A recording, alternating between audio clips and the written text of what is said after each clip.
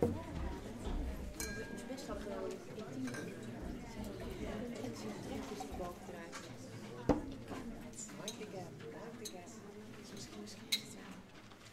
evening, everyone. Welcome to Europe House. It's nice to see you. My name is Graham Henderson. I'm the Chief Executive of Poets in the City, and it's delightful to welcome you this evening to the second in our Contemporary European Poetry series. We're very honoured and delighted this evening to welcome Naomi Ester Perquin, who's one of the most famous and successful Dutch poets, and it's a great honour to have you here this evening, Esther. This series has been a wonderful series to be involved with. It's in partnership between ourselves, Poets in the City, and could you hear me? Yes. And the UCL School of European Languages, and it's based on funding from the Arts and Humanities Research Council. So many thanks to them. It's been particularly nice, this series, because each of the events in the series is being managed by research assistants from UCL who are working not only with the poet and on the translations of poetry, but also in the management and running and delivery of and presentation of the events. And this evening, I have to say that Stephanie van Hemert and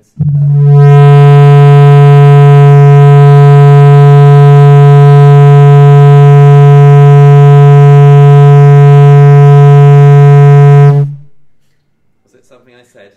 That's my name. Yes, Stephanie van Hemert and Gail Zuckerwise have done an absolutely fantastic job of organising this evening's event. I'm going to hand over to them to present the event to you, and I know that Stephanie will also be interviewing our poet Esther as well. So thank you very much for coming, and I hope you enjoy the evening.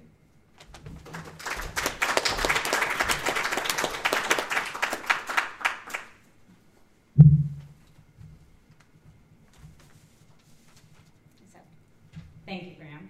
Can everybody hear me? Okay, yes. Welcome to the second Contemporary European Poets event, and thank you for coming. I'm Gail Zuckerwise, and I'm working on my PhD in the Dutch department at UCL, and I've also been helping to organize the event for you tonight. So when I tell people that I'm studying Dutch, it seems like a natural instinct for them to ask me why. Do I have family in the Netherlands, or do I have some other links to the country? I don't. I just find the culture interesting. And then I tell them that I actually find the language fascinating. I find it warm and welcoming. And at that point, people usually look at me like I'm speaking some alien tongue. I can't really offer an explanation for how I experience the language. It just comes down to the fact that I think that people experience language differently. It's about the sounds, the flows, the rhythms, the intonations, as much as it is about the words that give language meaning. It's like poetry, and I think that that's why this event is such an extraordinary experience. It's such an interesting way for you to listen to different languages, translations, and poetry. So as Graham said, the UCL School of European Languages and Culture and Poet in the City, with the support of the Arts and Humanities Research Council, have been fortunate to have some of the best poets from around Europe come to London and read a selection of their poems in collaboration with research students from SELCS who have provided translations especially for this event. One of the main objectives of this program has been to give translators the opportunity not only to translate poems on paper, but also for the reason of presentation. It's also provided research students with the opportunity to have firsthand experience in public engagement and event management outside of the context of the university.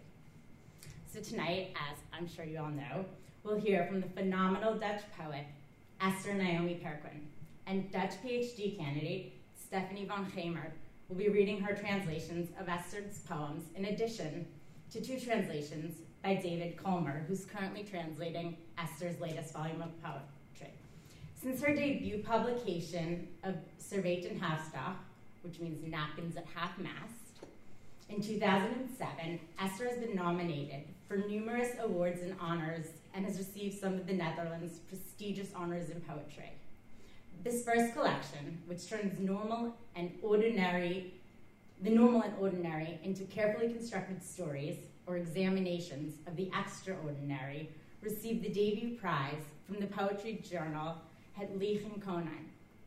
It was translated into English, French, and German, and one of the poems, Staatsgeheim, which means state secret, was translated into the 23 official languages of the European Union. Ester's second collection, Namens de Ander, on behalf of the other, which clearly diverges from the previous, addresses the idea of confrontation in a broad sense, in the form of some kind of otherness, for example, in fears or relationships. For this work, she was awarded the Joe Peters Poetry Prize and the J.C. Bloem Prize.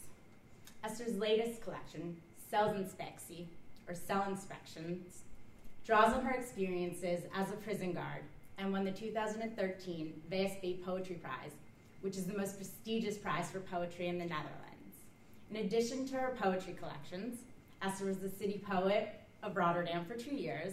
She writes columns for a magazine, works with radio, and also edits a journal.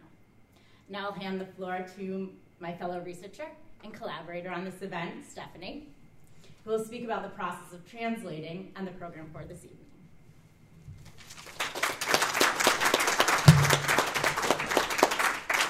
Thank you, Gail. Welcome, and thank you for braving the grey skies to come over here. As Gail has mentioned, I'm Stephanie van Gemert. I've got a background in Dutch linguistics and literature, and I'm writing up my PhD in the comparative literature department at UCL. I work a lot on English and Dutch literature, especially post-colonial, and I very much enjoy nomadic aspects of novels and poetry. That is literature that moves in between cultures and not so much intercultures but across cultures. And I think the idea of translating is especially nomadic. I therefore feel very glad I've been invited to work on this project. When translating, I received a lot of advice from my PhD supervisor, my Professor Jane Van Olay, and her comments have been very, very helpful. And I'd like to say thank you to a very good translator and a very good mentor. Ester's poetry has actually been translated into English previously by David Colmer and Paul Vincent. And their translations are available online, so they're on the Poetry International website if you'd like to have a look.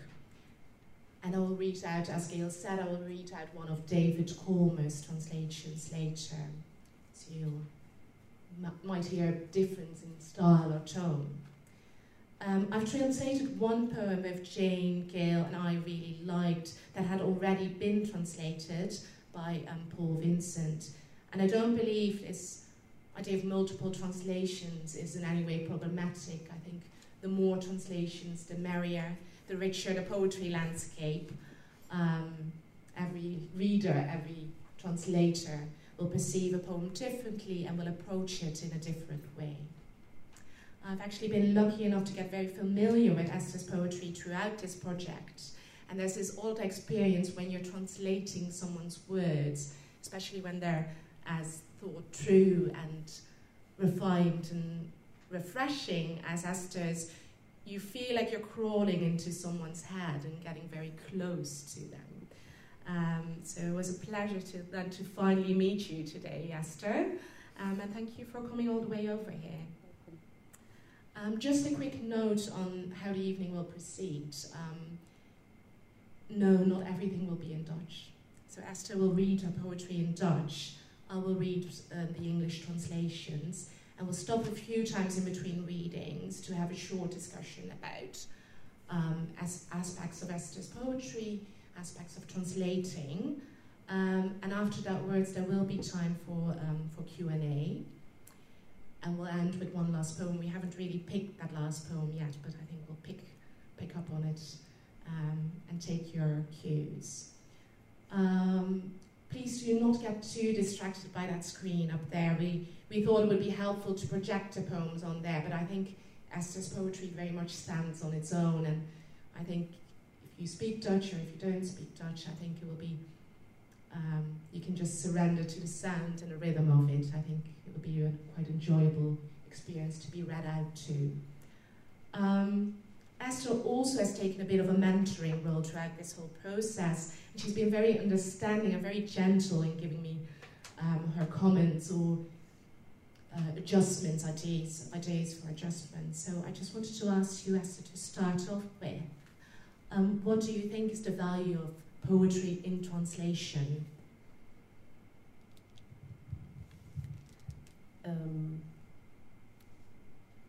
First of all, I'd like to say I'm honored to be here. It's my first time in London.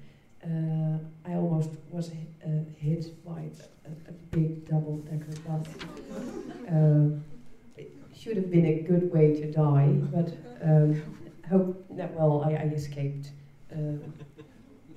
by an inch. I was asked this a few times today. What is the value of the translations? I think it's a great honor to be allowed to have a second life in another language, have another voice added to the voice you live with. You have to live with your own voice, and then you get another one. So it helps you. It helps you to become somewhat artificially, maybe. It helps you to become a better poet than you really are. Because in another language you can read yourself for the first time and it doesn't sound like you, because it isn't you. I really believe a good translation is in fact a new poem.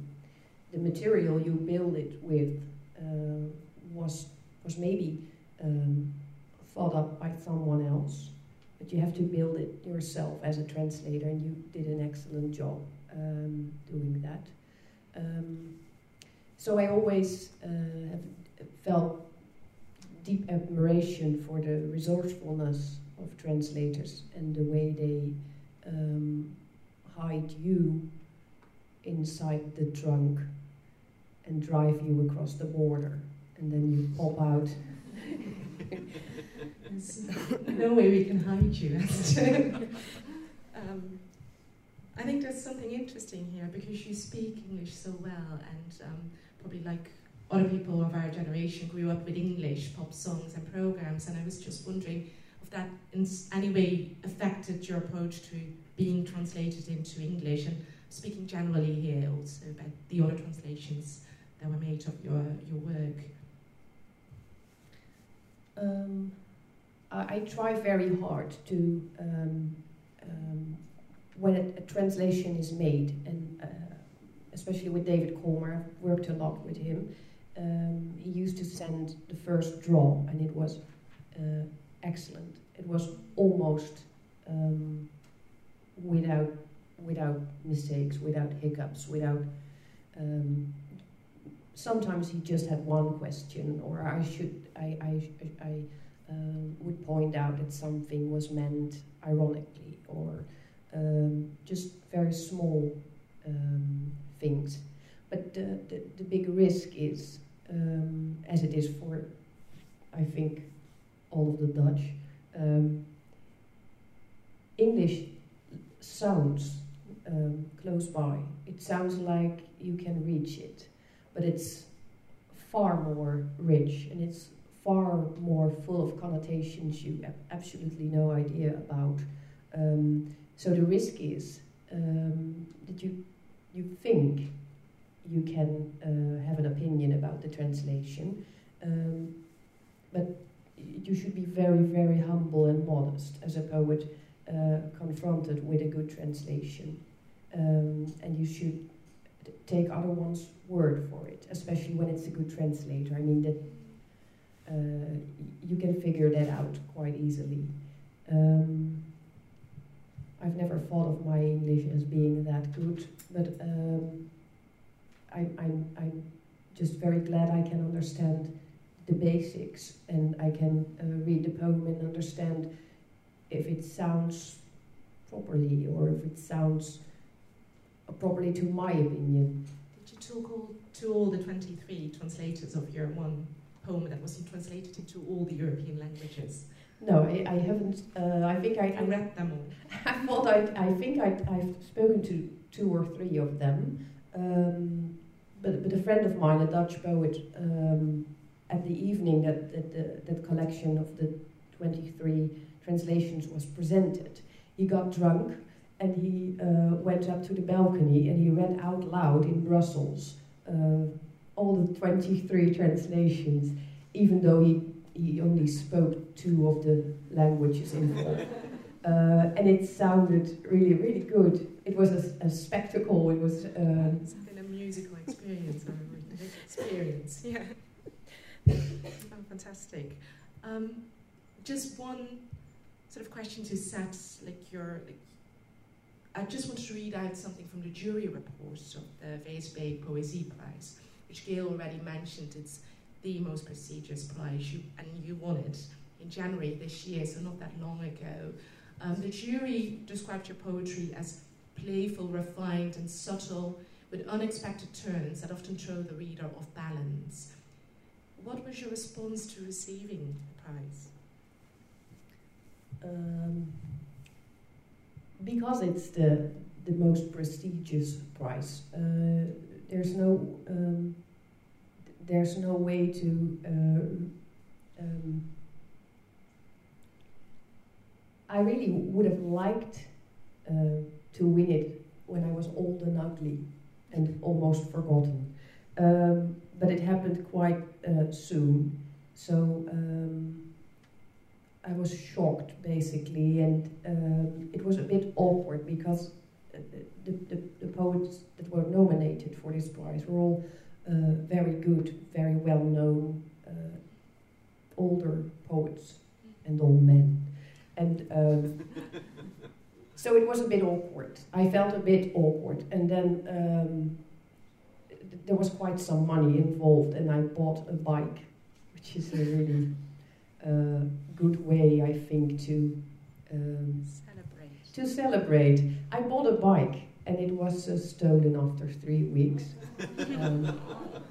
It was insured, though, but so that was my response. I felt awkward, and then I bought a bike. I hope you enjoyed it. Can we listen to a bit of your poetry? Yes.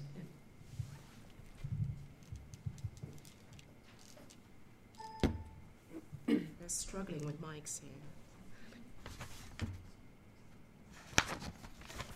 Eerst lezen.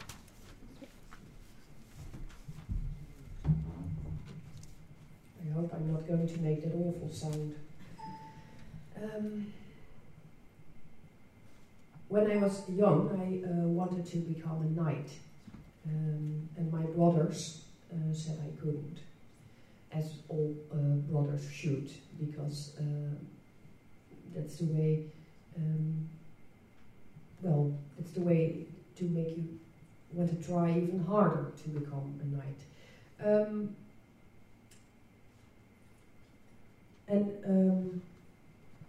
I think it skips a generation, because I have a son who's now 6.5 years old, and when he was 3 years old, I asked him what he wanted to become when he was grown up, and he thought for a very long time, and then he said, an old lady with a dog. This is just to introduce the poem. It's not the actual poem, because the actual poem is in Dutch. But then you have, I think, a picture of what it's about. It's about girls with brothers. Grote broer. Geen vader of moeder om ons uit de bomen te halen voor eten of slaap. De klimrijkste zomer in jaren. Ik wilde geen staart, scheurde jurken aan flarden, raakte met haren in takken verward. Jij haalde een schaar. En ik werd een soldaat. Maar het zwaard was zo zwaar en het schild kreeg ik niet van de grond. Je schreeuwde me hoger, ik klom dus en klom, warmte trok in de bomen. Tot diep in de nacht lag jij als een dier op de onderste tak. Er konden geen leeuwen of moordenaars komen. Ik hield voor een meisje uitstekend de wacht.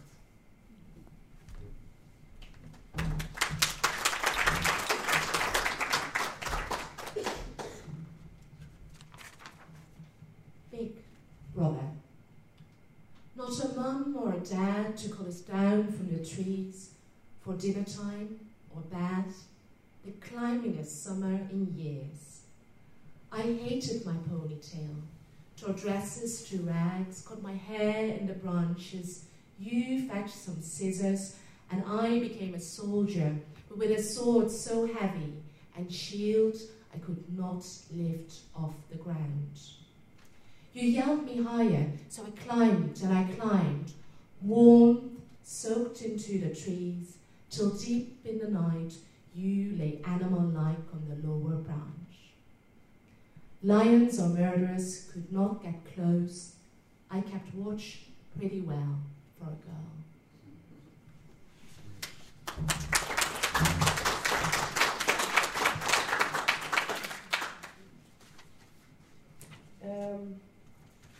I grew up near the seaside in the province of Zealand, and all the girls that lived there were very thin and blonde and pretty, and unfortunately I was not.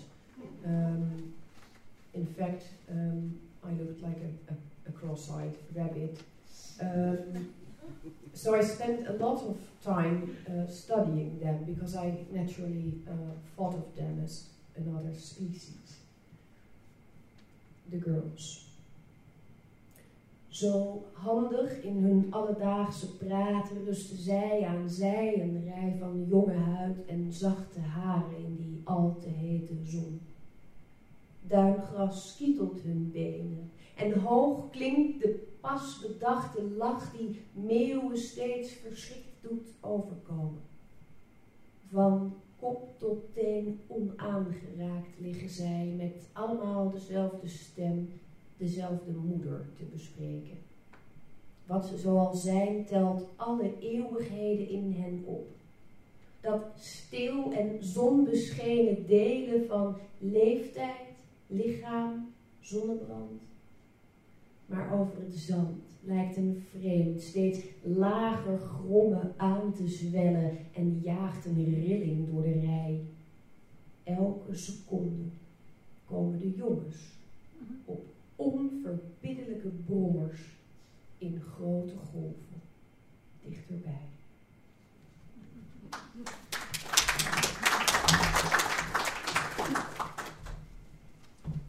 The girls.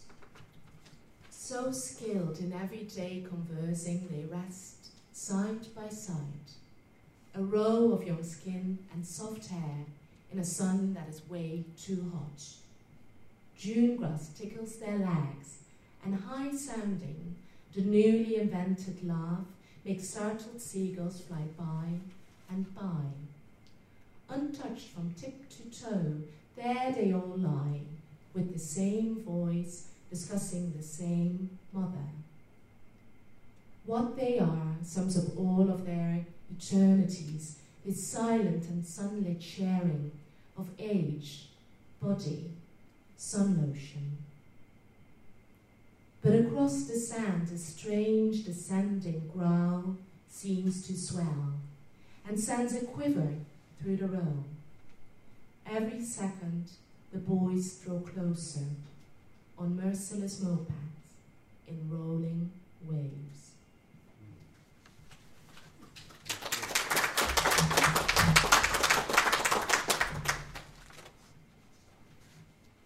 I think it actually sounds better in English than it does in Dutch. We should work together. The next poem, it speaks for itself, I think. Verwachtingen. Je koopt wat kleren voor een lijf dat niet bestaat. Je denkt van binnenuit al ledematen, romp en gek dat verwachting de lading niet dekt. Er blijft een half statistisch ongeloof. Maar kijk, daar draagt een man bezwering aan. Hij geeft je allerdiepste angst alvast een voetbal en een achternaam.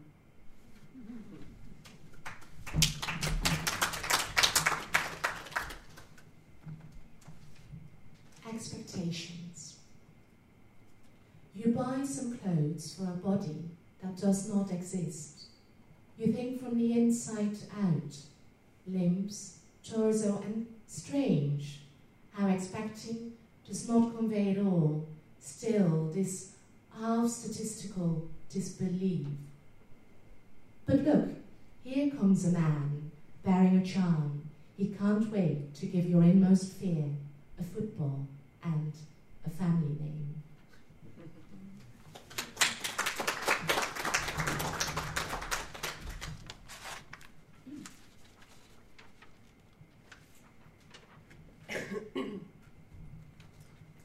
I'm going to read for you the longest poem I ever wrote.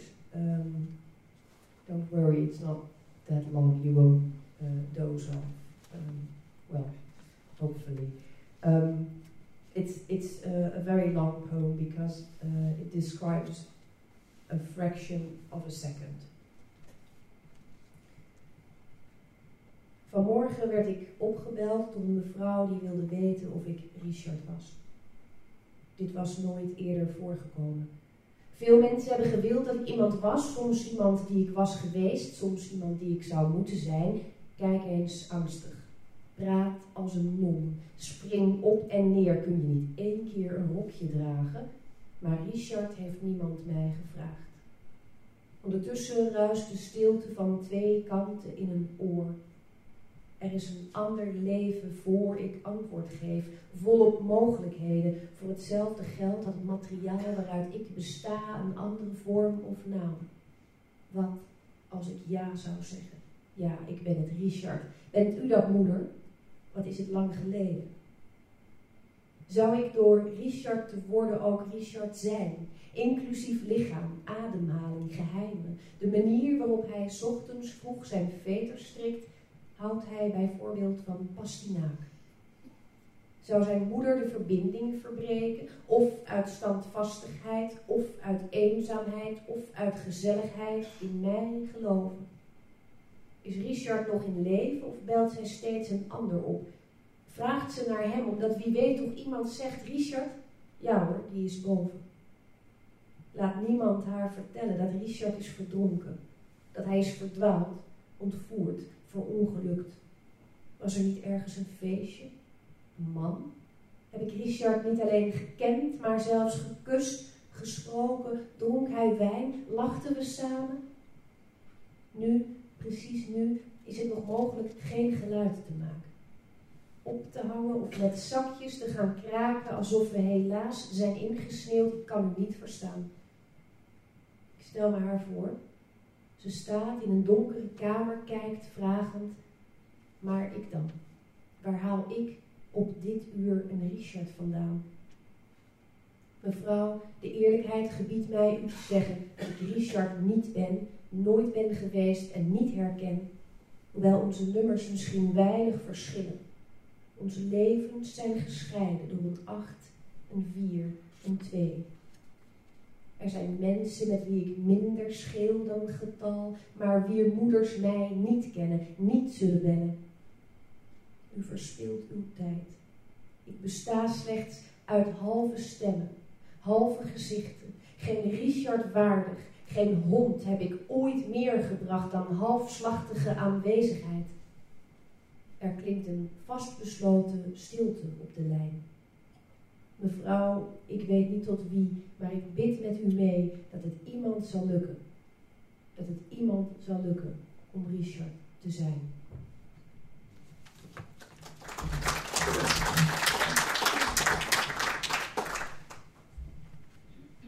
This morning I received a call from a woman who wanted to know, was I Richard? This had never happened before. People often wanted me to be someone else, sometimes someone who I had been, sometimes someone I should have been. Look more fearful, talk like a nun, jump up and down. Couldn't you wear a dress for once? But nobody ever asked me for Richard. In the meantime, silence rushes on both sides into an ear. And not a life exists until I answer. Tons of possibilities. The matter I consist out of could well have had a different shape or name. What if I would say, yes, yes, it is me. Richard, is that you, Mother? It has been a while. Would I, by becoming Richard, also be Richard, including body, breath, secrets, the way he ties his shoelaces? Does he, for instance, enjoy turnip? Would his mother disconnect a line, or would she believe me out of perseverance, out of loneliness, out of friendliness? Is Richard still alive, or does she ring round every day? Does she ask for him? Because, who knows, someone may say, Richard, yeah, he just went upstairs. Let no one tell her Richard has drowned, that he's had an accident, got lost, been abducted. Wasn't there a party somewhere? A man? Have I not only known Richard, but even kissed him, chatted with him? Did he drink wine? Did we laugh together? Now, right now, there's still a chance to keep absolutely quiet, to disconnect, or start rustling plastic bags as if, sorry, we got snowed in, I cannot hear you. I can imagine her. She's in a dark room, a question mark on her face. But what about me? Where would I find a Richard at this hour? My dear lady, honesty commands me to tell you that I am not Richard, have never been, and would not recognise him. Even though our numbers may hardly differ, our lives are separated by an 8, a 4, a 2. There are people from whom I differ less than a number, but their mothers do not know me, will never call. You are wasting your time.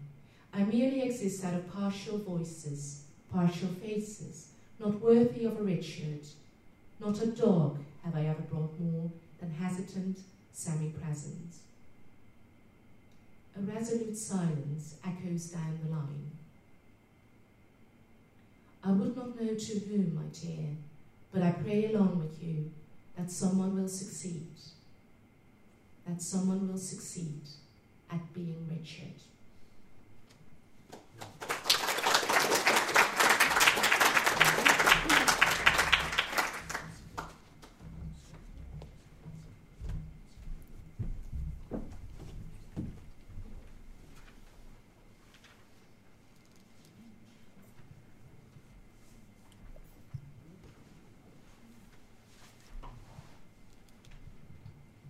So I'll just start with a question about, I thought this would be a good moment to break before we go to the other poems, and I think it will become clear later why.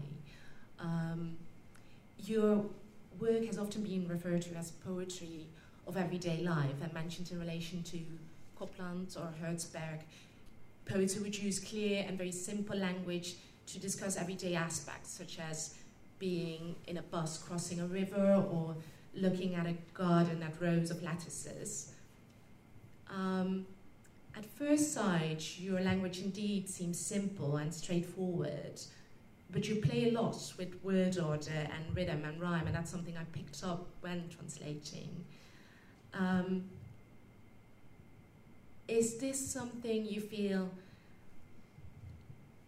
that translators in general have worked with in your poetry, rhythm, sound, and is that something you would juggle with, or you juggle with when you're reviewing your poems in translation? I think, well, translating poetry is one of the hardest things to do. It's very, very complicated. And I noticed that a lot of the rhyme and rhythm, it's too Dutch. I mean, it's literally too Dutch. It's intranslatable, but that's not. It doesn't bother me at all because it gains so much, and it gets such a new rhythm and such a new form of rhyme in English, and sometimes it sounds so natural that it could have been written in English, so it doesn't bother me that way. Am I answering your question? I think you are. I actually would be quite curious to hear, we're talking sound and rhythm and rhymes, and then at this event, like, what do you think is the difference then between writing poetry and with a reader in mind, or would you always write your poetry with an audience in mind, or is that a live audience? Because I think they're at a live poetry event. Could you reflect on that for a bit? I think I never write with anyone in my mind. My writing has always been an attempt to get rid of my own tracks. I mean, I want to make it clean, leave it clean, and so I'm very cold and precise about writing. I don't want to see my I'm not sure of the correct English word here. My fingerprints. I don't want to see my fingerprints anywhere on the poem. So it should sound like it was already there, and I grabbed it. I wanted to sound completely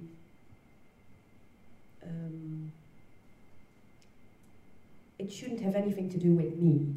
I'm trying to get rid of me when I'm writing. It's one long attempt to wipe out myself, something like that. Or does that sound really strange? Does it work? Is that what you... I think in the best poems, I think I have written 3 or 4 poems where it worked, and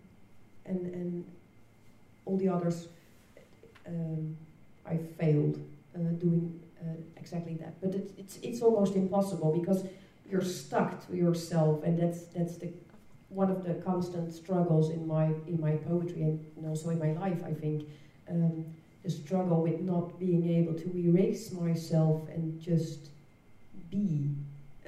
I mean, watch without having an opinion, listen without thinking something else. Listening to language without connotations, without thinking, without... it's something I struggle with. I would love to be a completely... a presence that is not noticed. I think it's a very interesting thing that Esther said. I'm very good at feeling guilty. Sort of this approach towards poetry is like erasing yourself from all guilt. Very interesting. And guilt sort of kind of naturally leads us into this question about, I think Gil mentioned it quickly, but Esther worked for a while as a prison guard. And in your last volume of poems, you work with the theme of prisoners and prison guards. I just wanted, before we start reading again, I wanted to ask you about that theme, prison guards, criminality. And I read a review, and there was someone who said, well, Esther's language is too poetic to be dealing with these low themes. So I just wanted to ask your response to that, because I read it and I thought this hilarious. I've read a few things like that, mostly coming from very romantic people, I think. It's a very romantic image to look at prison and think of evil, black, dark things. That's not my intention, and it's not very realistic. But more important, it's not very interesting. But of course, when you think of prison, you think of dark and evil things. But that's not my point of view, and it's because it wouldn't take any effort to go and write something like that. I was there for 4 years, more than full time. I spent a lot of nights and days in prison. I've gotten to know a lot of young men and older men who were staying there because it was a men's prison. I was asked quite often, why didn't you work at the female prison? Because they think it must be hard for a woman to work in a men's prison. Well, it's absolutely not. I should set that straight. Because men in prison are basically evil and stupid, while female prisoners are evil and smart. It's just a very hard job.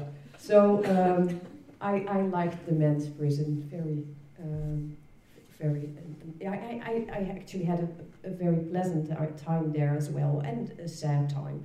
But it took me quite a few years to wash the uniform off my skin and make the movement inside their heads. Because as long as you work as a prison guard, you're not allowed too much empathy with the other side of the bars. You have to stay at your side. You're the good guy, they're the bad guys. You have to get that straight and remember that, even if it's not true, and it is not true, of course, it's very much more complicated than that. So my collection about prison was an attempt to fix something,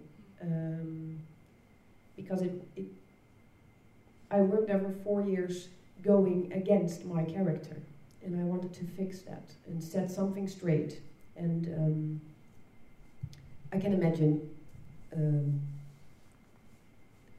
a few. I had a few more remarks like that one you just quoted. Someone else said I was writing too sweet about criminals, and there was even someone who said I was.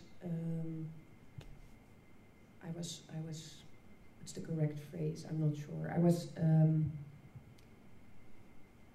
I was allowing criminal activities by writing things like this. Okay, maybe you should allow a bit more criminal activity. Could you read us one of those poems? Yes. Yeah.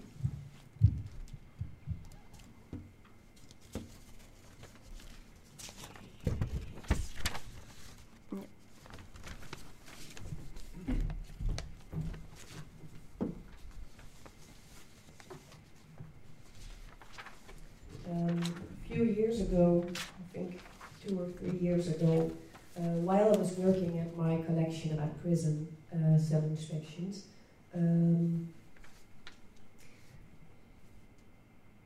one morning I finished a poem about a shooting in a supermarket. I was really writing about a shooting at a high school. It was one of the themes I wanted to write about. But a high school shooting is for me too hard to imagine. It's very unlikely to happen in the Netherlands. So I pictured a supermarket shooting, which is also very unlikely to happen. But the moment, the morning I finished the poem, someone woke up coincidentally and went to the supermarket, and there was a shooting. And this was a frightening coincidence. It was quite scary. You write a poem about something that never happened, and the same day it takes place. You feel like God, in a very scary way. Bart V. Er waren mensen bij die naar me keken. Een kleuter met een ijsje, een vrouw met een tas waar prei uitstak. Er was een man die net zijn leesbril uit zijn zak tevoorschijn haalde vanwege een boodschappenlijstje. En ook na afloop hield hij hem vast. Later leer je dat je genoeg moet vergeten om ruimte te maken voor wat er nog komt. Er volgen altijd vragen in donkere kamers bij knipperend licht. Dus je duwt wat je weet uit het zicht. Naar straffeloos terrein, waar geleerden elkaar de haren invliegen. Ik hoor ze woelen op papier, elkaar verwijten maken. Er waren mensen die tijdens het rennen met hun schoen bleven haken achter een randje en daarom de deur niet haalden. Een meisje dat, ach lieverd, riep. Ach, lieverd. Ze lachte heel even en daarna viel ze neer, alsof ze een jas was geweest die ineens van een hangertje gleed.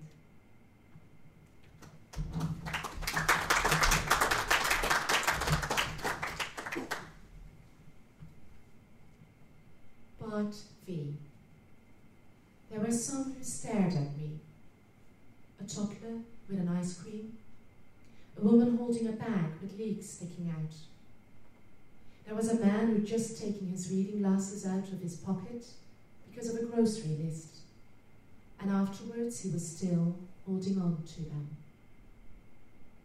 Later on you learn that you should forget enough to make space for what is yet to come. Questions will always follow in dark rooms with flickering lights. So you push what you know out of sight towards safe territory, where experts will fight like cats and dogs. I hear them wrangling on paper, blaming each other. There were some who, as they ran, caught a shoe against an uneven tile and therefore did not make it to the door. A girl who screamed, "Oh darling, oh darling." She very briefly smiled, and then she fell as if she'd been a trench coat that had suddenly slipped off its hanger.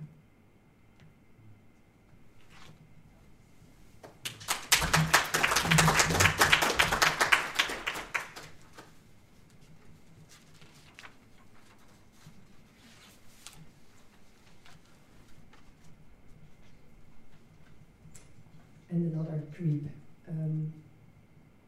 This poem is very important to me because it's.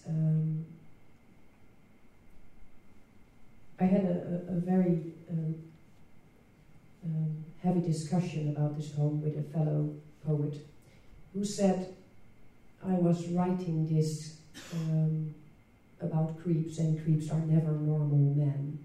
And I said, that's not true. A lot of creeps are very normal men. We were emailing about this subject, and the emails got longer and longer, and it took us, I think, for weeks and weeks. And about that time, after a search of 10 years, a rapist was caught in the north of the Netherlands.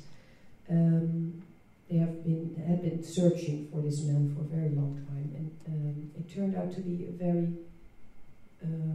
well-respected, completely normal man with a happy family life, and who had just been a creep for one night of his life. And then the email conversation stopped. The poem is called David H. Omdat ik haar gezicht veel beter heb gekend dan zij het mijne. Ik liet haar eerst een klein beetje verdwijnen, daarna steeds meer, tot ook ik niet zeker wist waar ze gebleven was. Omdat ik haar veel beter heb bekeken dan zij mij, en omdat ik meer begreep van ons. Omdat haar gezicht mij vaak zo helder bijstaat, twijfel ik soms of ze me ook gezien had als ik haar niets had gevraagd. Of ze had bestaan als ik haar door had laten rijden. Natuurlijk was het liefde, maar liefde is toch niet in staat te liegen. Gilt niet als je zegt wees stil, raakt geen adem kwijt en bindt mij nergens aan. Liefde ligt voor je en luistert. Echte liefde wil altijd. Wat dat betreft weet ik nu beter. Ik zou haar niet zo hebben aangekeken. Ik zou haar anders hebben liefgehad.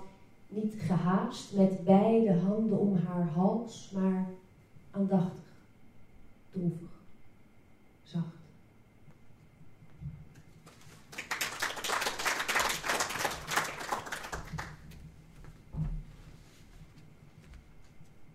David H. Because I knew her face much better than she did mine, I let her disappear a little bit by bit, and then a bit more, until even I wasn't sure anymore where she had gone.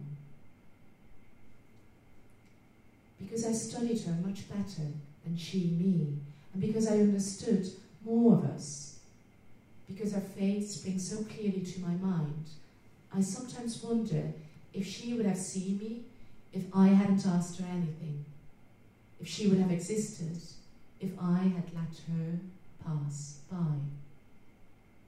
Of course it was love, but love surely isn't capable of lying, does not scream when you say, quiet now, does not run out of breath, does not tie me down. Love lies down in front of you and listens.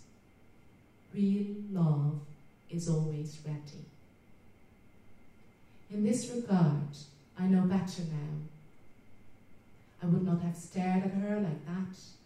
I would have loved her in another way, not hastily with both hands around her neck, but attentively, sadly, soft.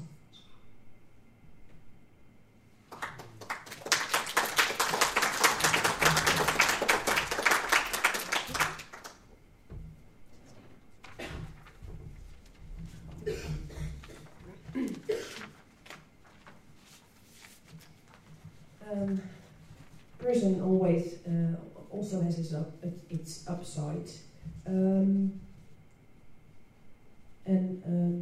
one of the nice things about prison is all the things you can do when you wear the uniform, and everyone accepts that you are the good guy, and that the bad guy must be the other one, and he deserves everything he gets.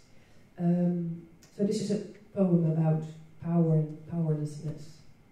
Powerlessness. Powerlessness. It's a nice word. It's not as good as bamboozled. It's nice. Legale activiteiten. Wakker maken aan het begin van de nacht en om dromen vragen.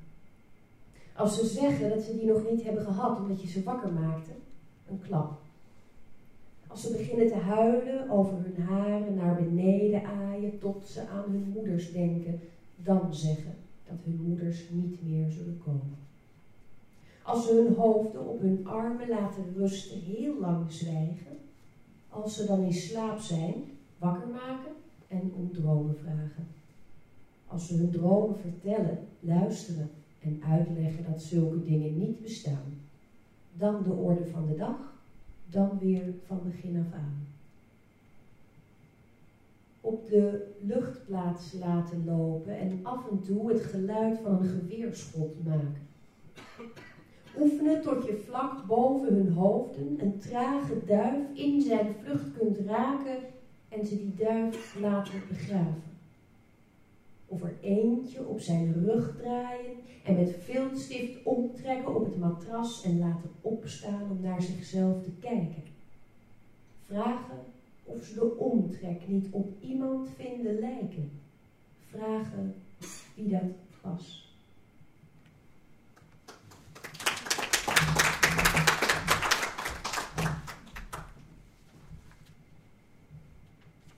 Legal activities. Wake them up at the start of the night and ask for dreams. If they say they haven't had any yet because you've woken them up, slap. If they start to cry, stroke their hair until they think of their mothers. Then say their mothers aren't coming anymore. If they rest their heads on their arms, keep quiet for a long time. When they fall asleep, wake them up and ask for dreams. If they tell you their dreams, listen and explain that such things do not exist. Then go to the order of today. Then start again from the beginning. Put them in the exercise yard and make the sound of a gunshot. Practice until you can hit a slow pigeon in flight just over their heads and have them bury the pigeon. Or turn one over onto his back and draw an outline on the mattress with a marker and make him stand up to look at himself. Ask them if the outline reminds them of anyone. Ask them who.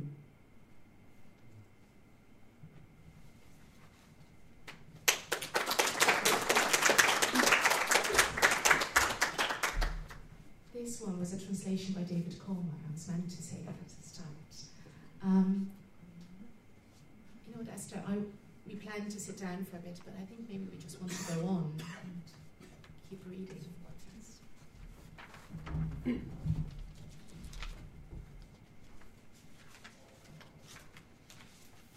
Now we get to the fun part, finally. In my first collection, I didn't write anything about love.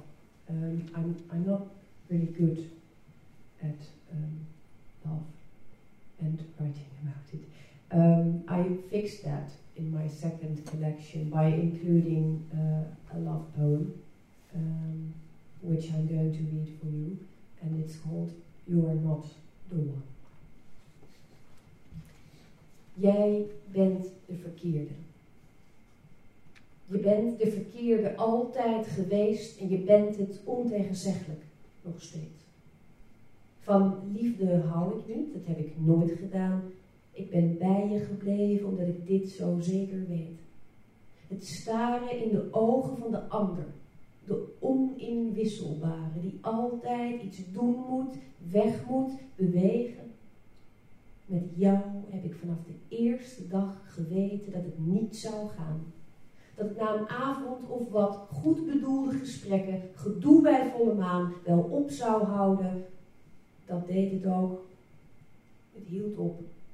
Het blijft maar ophouden. Dagelijks minder gevaarlijk, onverschilliger, taaier.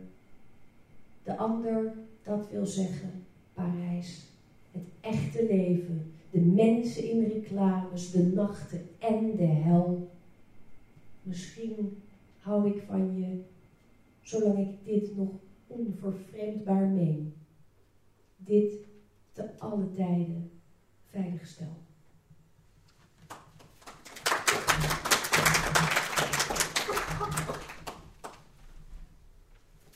You are not the one. You are not the one. Have never been, and without a doubt, still aren't. Love I do not like, I never did. I always knew for sure, so I stayed with you. Gazing into the eyes of the other irreplaceable one who always has to do, has to leave, to move. With you, I knew right from day one that it wouldn't work. That after a night or two of well-meant conversations, full moon stuff, it would stop. That would be it. That was it. It kept on stopping. Every day, less dangerous, more indifferent, dogged.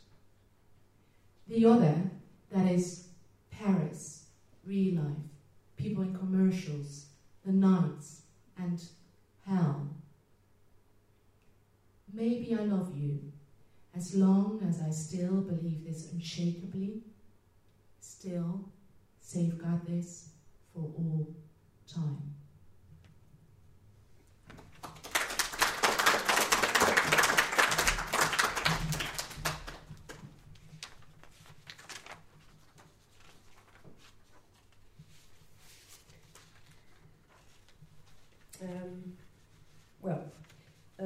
For someone who started life looking like a cross-eyed rabbit,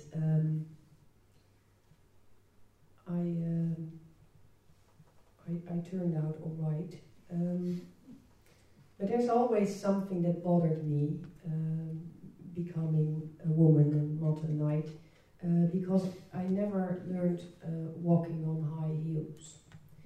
I just can't. I look like a transvestite that's practicing. It's really awful. I fall. So this poem is about my longing to be a real woman. En toen zei ze, 1 keer verleidelijk zijn. 1 avond heupwiegend slagen in willekeurig welke expeditie op borstkas en 3-delig pak afglas in de hand. 1 keer binnenlopen met adembenemend decolleté en alle hoofden in glanzend showballet dezelfde kant op zien draaien. Overhemden knoop voor knoop af laten glijden. Broeken ontritsen, adem opjagen, eenmaal langs de tafels gaan en gesprekken doen stokken. Blikken bevriezen. En moe zijn van ogen waarin mijn gezicht, monden waarin mijn naam steeds vooraan, handen waarin ik raak onderverdeeld. En daaraan te willen ontsnappen en statig, vertraagd uit het licht de trap af op naalddunne hakken.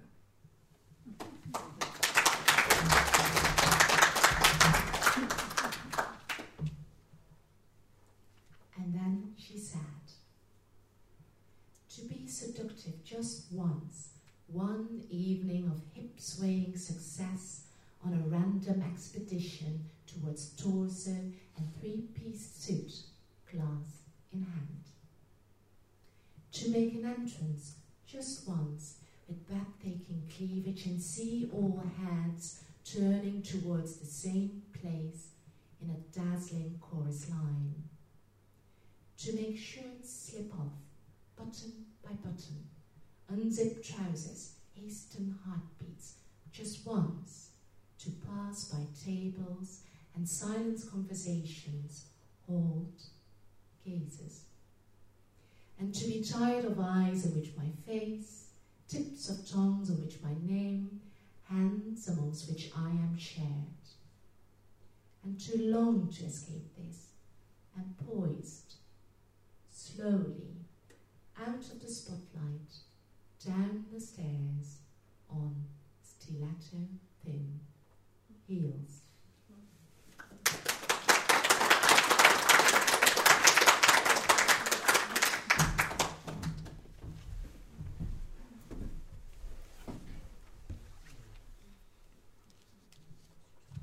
I think we should leave it there.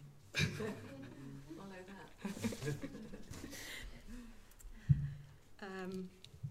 Referring to that poem, you play a bit with sexually defined stereotypes, and I think the first one we read out about the big brother and the girl who's very aware at a very young age about what it means to be a boy and what it is to be a girl. It's a very interesting image, and the Dutch feminist magazine Opzij actually described Ester as a young female poet who's making way for herself. I hope you can hear the inverted commas there. Could you say something about writing poetry as a woman?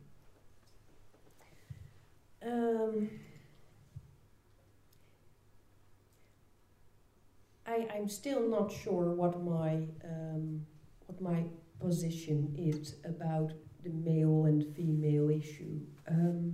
I happen to be a girl, and I'm a girl in very in a lot of ways. I get lost all the time, for instance, and I can't throw a ball. But apart from that, I'm very. I get along with men often easily, much more easily than with women. Because I don't like the way women are taught to split themselves up. They have to split themselves up. There is a version of them that is always they have more layers. It's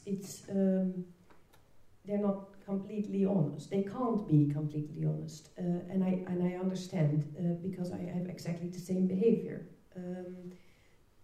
But I keep noticing this, and one of the things, if you want to fit in with the girls, is you have to act like you don't notice this. So if someone says to you that you look amazing, and you notice that she means something else, but you have to act like you actually believe what is said. And I have a hard time doing that. So that's one part. Someone asked me once, "Do you hate men?" And I said, "No, I just hate people. Basically, that's not true. It's impossible to pick the better gender. There's a lot wrong with all of us constantly." But you asked me about writing as a woman. Or maybe even being read as a woman, because I think it's that exactly the way you I think the first time I noticed I was being read as a woman was when my latest collection about the prison turned up. We just talked about this. Most of the critics were men, and although they were very positive, very complimentive, is that a word? Complimentive, about the collection. They also kept repeating. I was so emphatic, and so kind, and so understanding, and then two female critics wrote about the collection, and they said it's a slap in the face. It's brutal, it's violent, it's cruel. It's tender, but it's cruel. It's very cruel. That was completely opposite way of looking at it. And I thought that was the first time I noticed this being a woman thing suddenly influences the way they read. And I'm sure a man would have written, maybe would have written differently about prison, but there's no way you could tell. I'm not sure if a man would ever work in prison and then become a poet. It's coincidentally, and I never planned it like that. So I think this was for me. It was the only interesting way to handle the subject, is to try and make the distance between normal and evil as small as possible. And there's also a bit of peeling of layers there, the criminals and I think we've all noticed this, but you have a real sense of humour, and I love the images you've used. I think the one with the exercise yard and the pigeon I particularly like. And there's a bit of contrast there in content and the sense of humour. And I wanted to know, how does this sense of humour creep into your work, or how does the fun creep into your work? Is that something that you consciously work on? Or? No, it has a lot to do with, I just think like that. I sometimes wake up, there's one of the poems in the latest collection is about what my husband should do if I get lost again and no one finds me. And it's a very practical instructions. Did you get lost? I get lost a lot, but not that long. And one of the things it says is, if you notice that there's someone not laughing beside you in the middle of the night while you're sleeping, because I even in my sleep, I start laughing because I think of something, and it's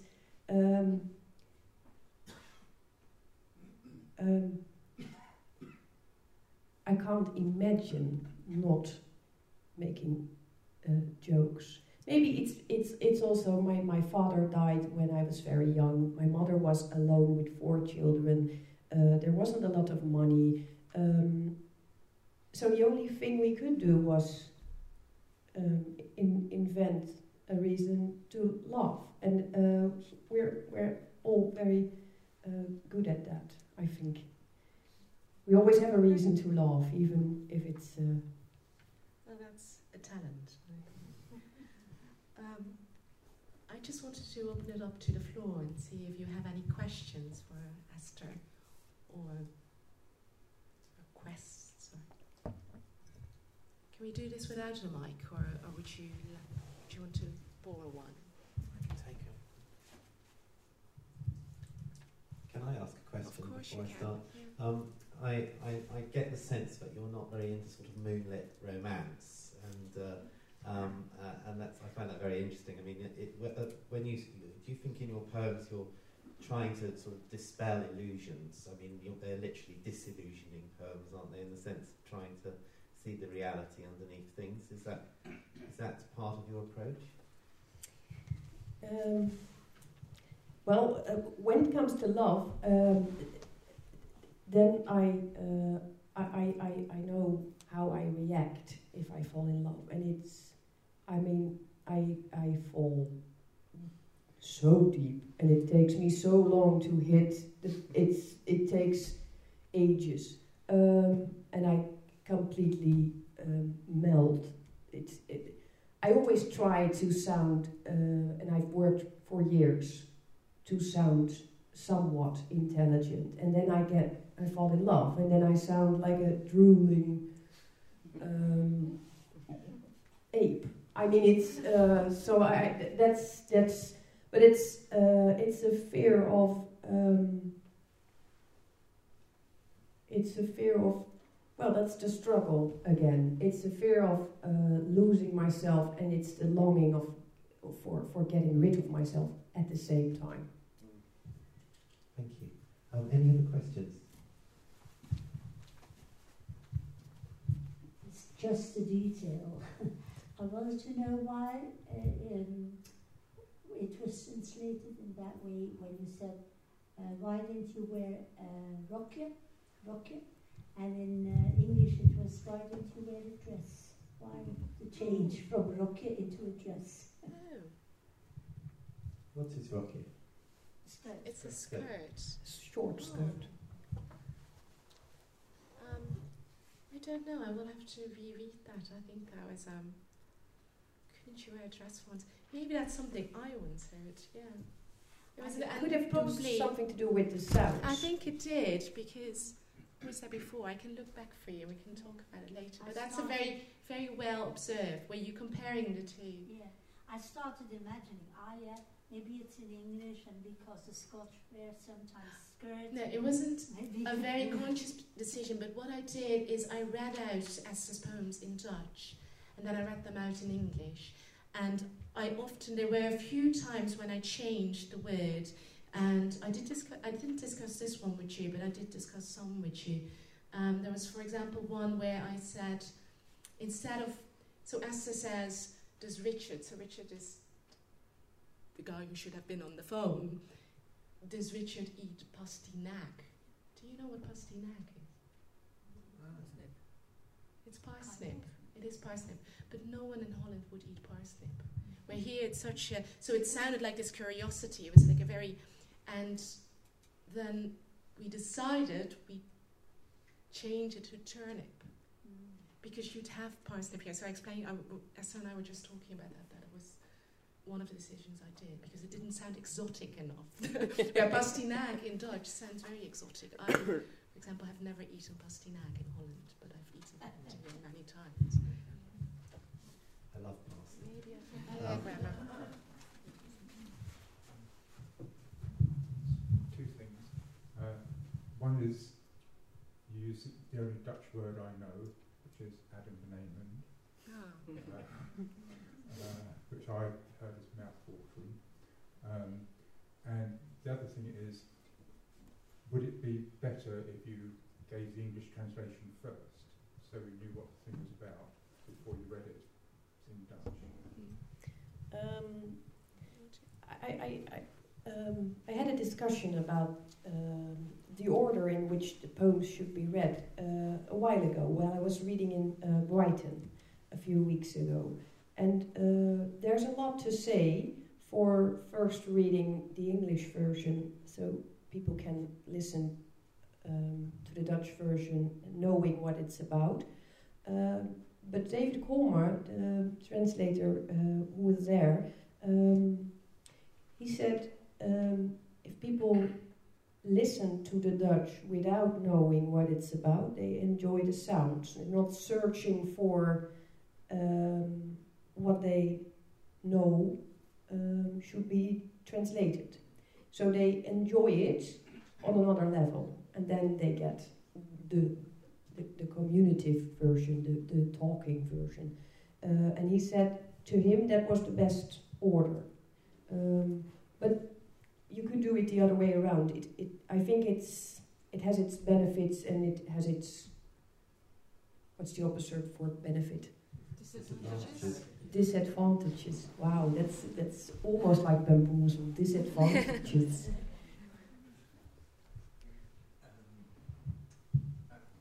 I was really struck by what you said about when you write, trying to sort of get rid of yourself, and that seems, I don't know, that struck me and was something that I could imagine in your writing. When you were writing and you reread it, or you have a structure in your head or whatever, and you feel like that's not the case, there's something left of you that you want to get rid of. Can you describe a bit more about what it is that is in the way of you? That's a good question. I've noticed, and maybe this is because of the family I grew up in, just my mother and my brothers.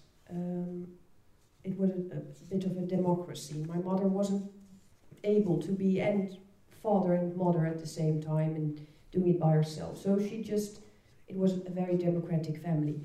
And there was one thing we were taught, and that was never to be sure.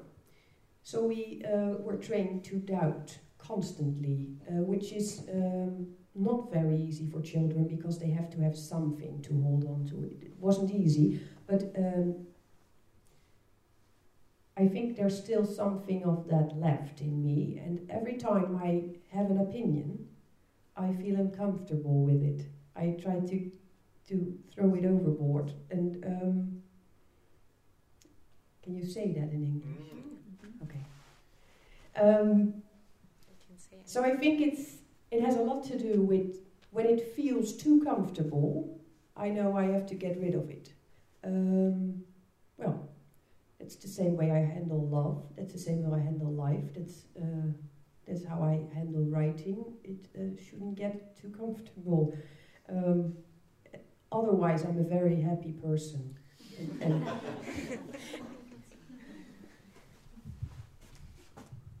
Can I just add something to that last list of yours? Because what I find very particular about your poetry is your use of language, which is never quite comfortable. Sometimes it's not ungrammatical, and yet it's not quite grammatical.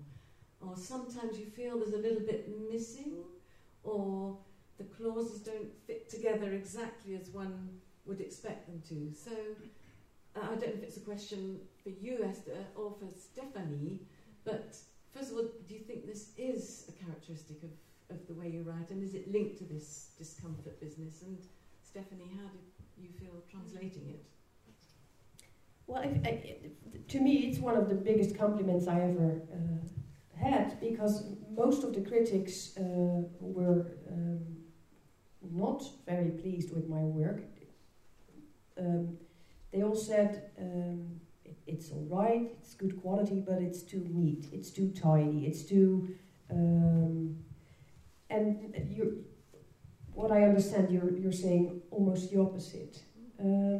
Maybe there's a difference between intelligent women and male critics. No, I'm just kidding. But I think it's a compliment, and it's something that if I had any attentions, that would be definitely one of them. There's I would like to add that thanks to that, it's surprisingly fresh, or freshly surprisingly. You know? I think. But I could hear it in your translations for the first time how I think it would sound if it was, then it doesn't feel like my poetry. Really, really good translations, because there were. It sort of enables a fresh look for you. Yeah. It's funny because what I mostly picked up on is like the word order and how that doesn't really work in English. So in English you can't change the word order that often. And there's one bit, and we actually discussed it with "not a dog have I ever given." And I think it worked out quite well because it's sort of dangling at the very end of the line. But yet I think that's one of the things I struggled with.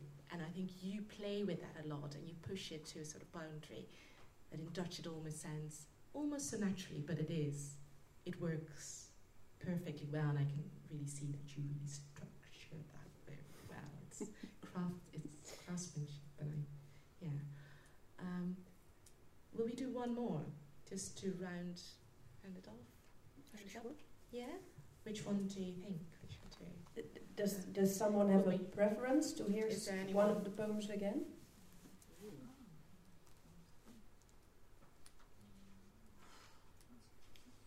Any regrets?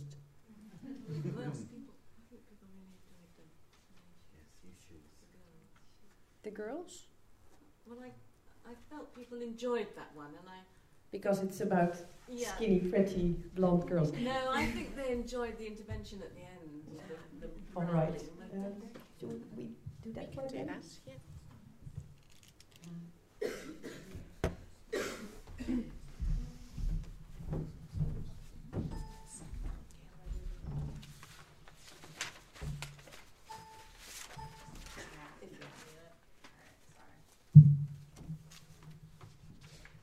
Meisjes.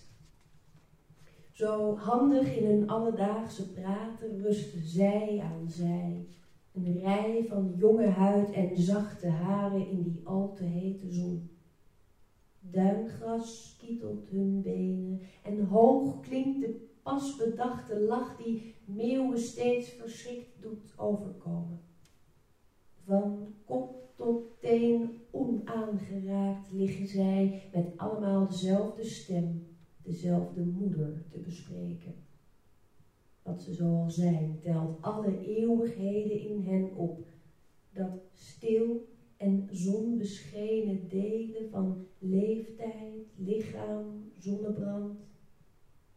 Maar over het zand lijkt een vreemd, steeds lager grommen aan te zwellen en jaagt een rilling door de rij. Elke seconde komen de jongens op onverbiddelijke brommers in grote golven dichterbij.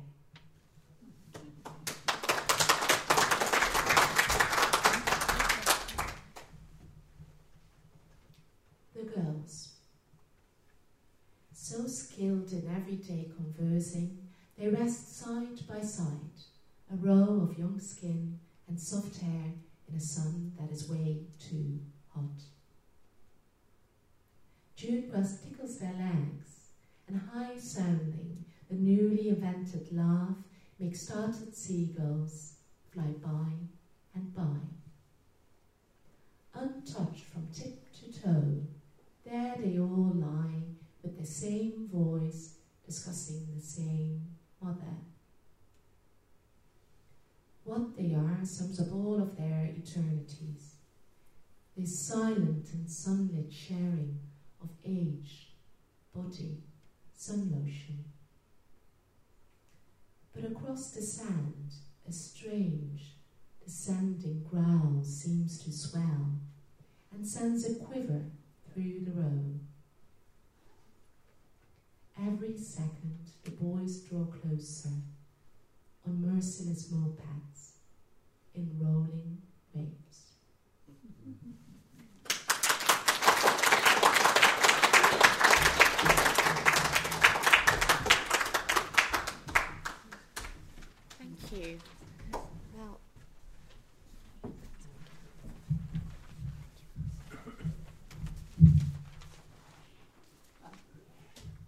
on behalf of Poet in the City, the School for European Languages and Cultures, and the Dutch Department, I just want to thank you all for coming.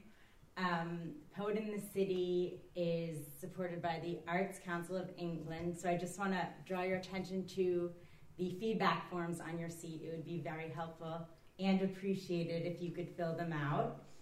I also want to draw your attention to just 2 other events on translation that are being run by Poet in the City, and the next event in this Contemporary European Poet series, which will be on June 13th, which will be French translation, and the poet Pierre Alferi will be here, so I hope to see you all there. Also on Monday, June 17th at King's Place, we'll have an event on the works of Brecht with David Constantine, and it will feature live music and song, and it will bring to light poetry from one of the 20th century's most important literary figures. So if you want more information on any of the upcoming events, you can look at the Poet in the City's website, or you can find them on Facebook and Twitter. I also want to extend thanks personally from the Dutch Department to Graham Henderson and Poet in the City and Stephen Hart from SELPS, who have offered their guidance and support as we were organizing this event, as well as the Dutch Embassy, which has been extremely generous providing support for this event, making it far better than we could have expected, and also providing us with the potential to publish a volume following up after this event.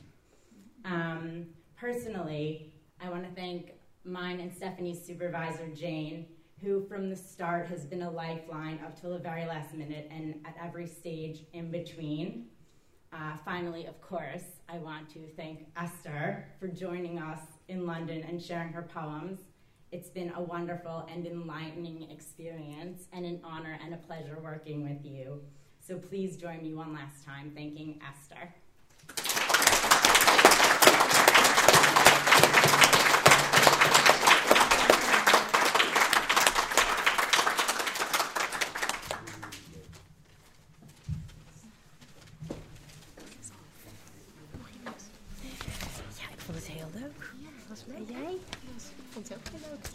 Het was een beetje dat gerommel daar. Het was een beetje helemaal niet erg.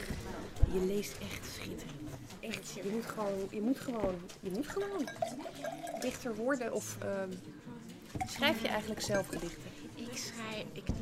Nee, maar ik vond het zo'n leuk project. Het was zo leuk voor ons. Je vertelt ook echt, ik heb het ontzettend leuk zijn over dingen, maar dat hoort. Nee, maar ik viel me heel erg mee, want ze zei, oh, zo was het fantastisch. Enjoy that. You're brilliant. And you are brilliant. Brilliant. Really, truly very good. Thank you. I think I know it too. I did. We'll ask Marja. She's like the curator at the British Library in Dutch literature, so we can ask her what she thought of our little curatorship. The atmosphere was quite laid back.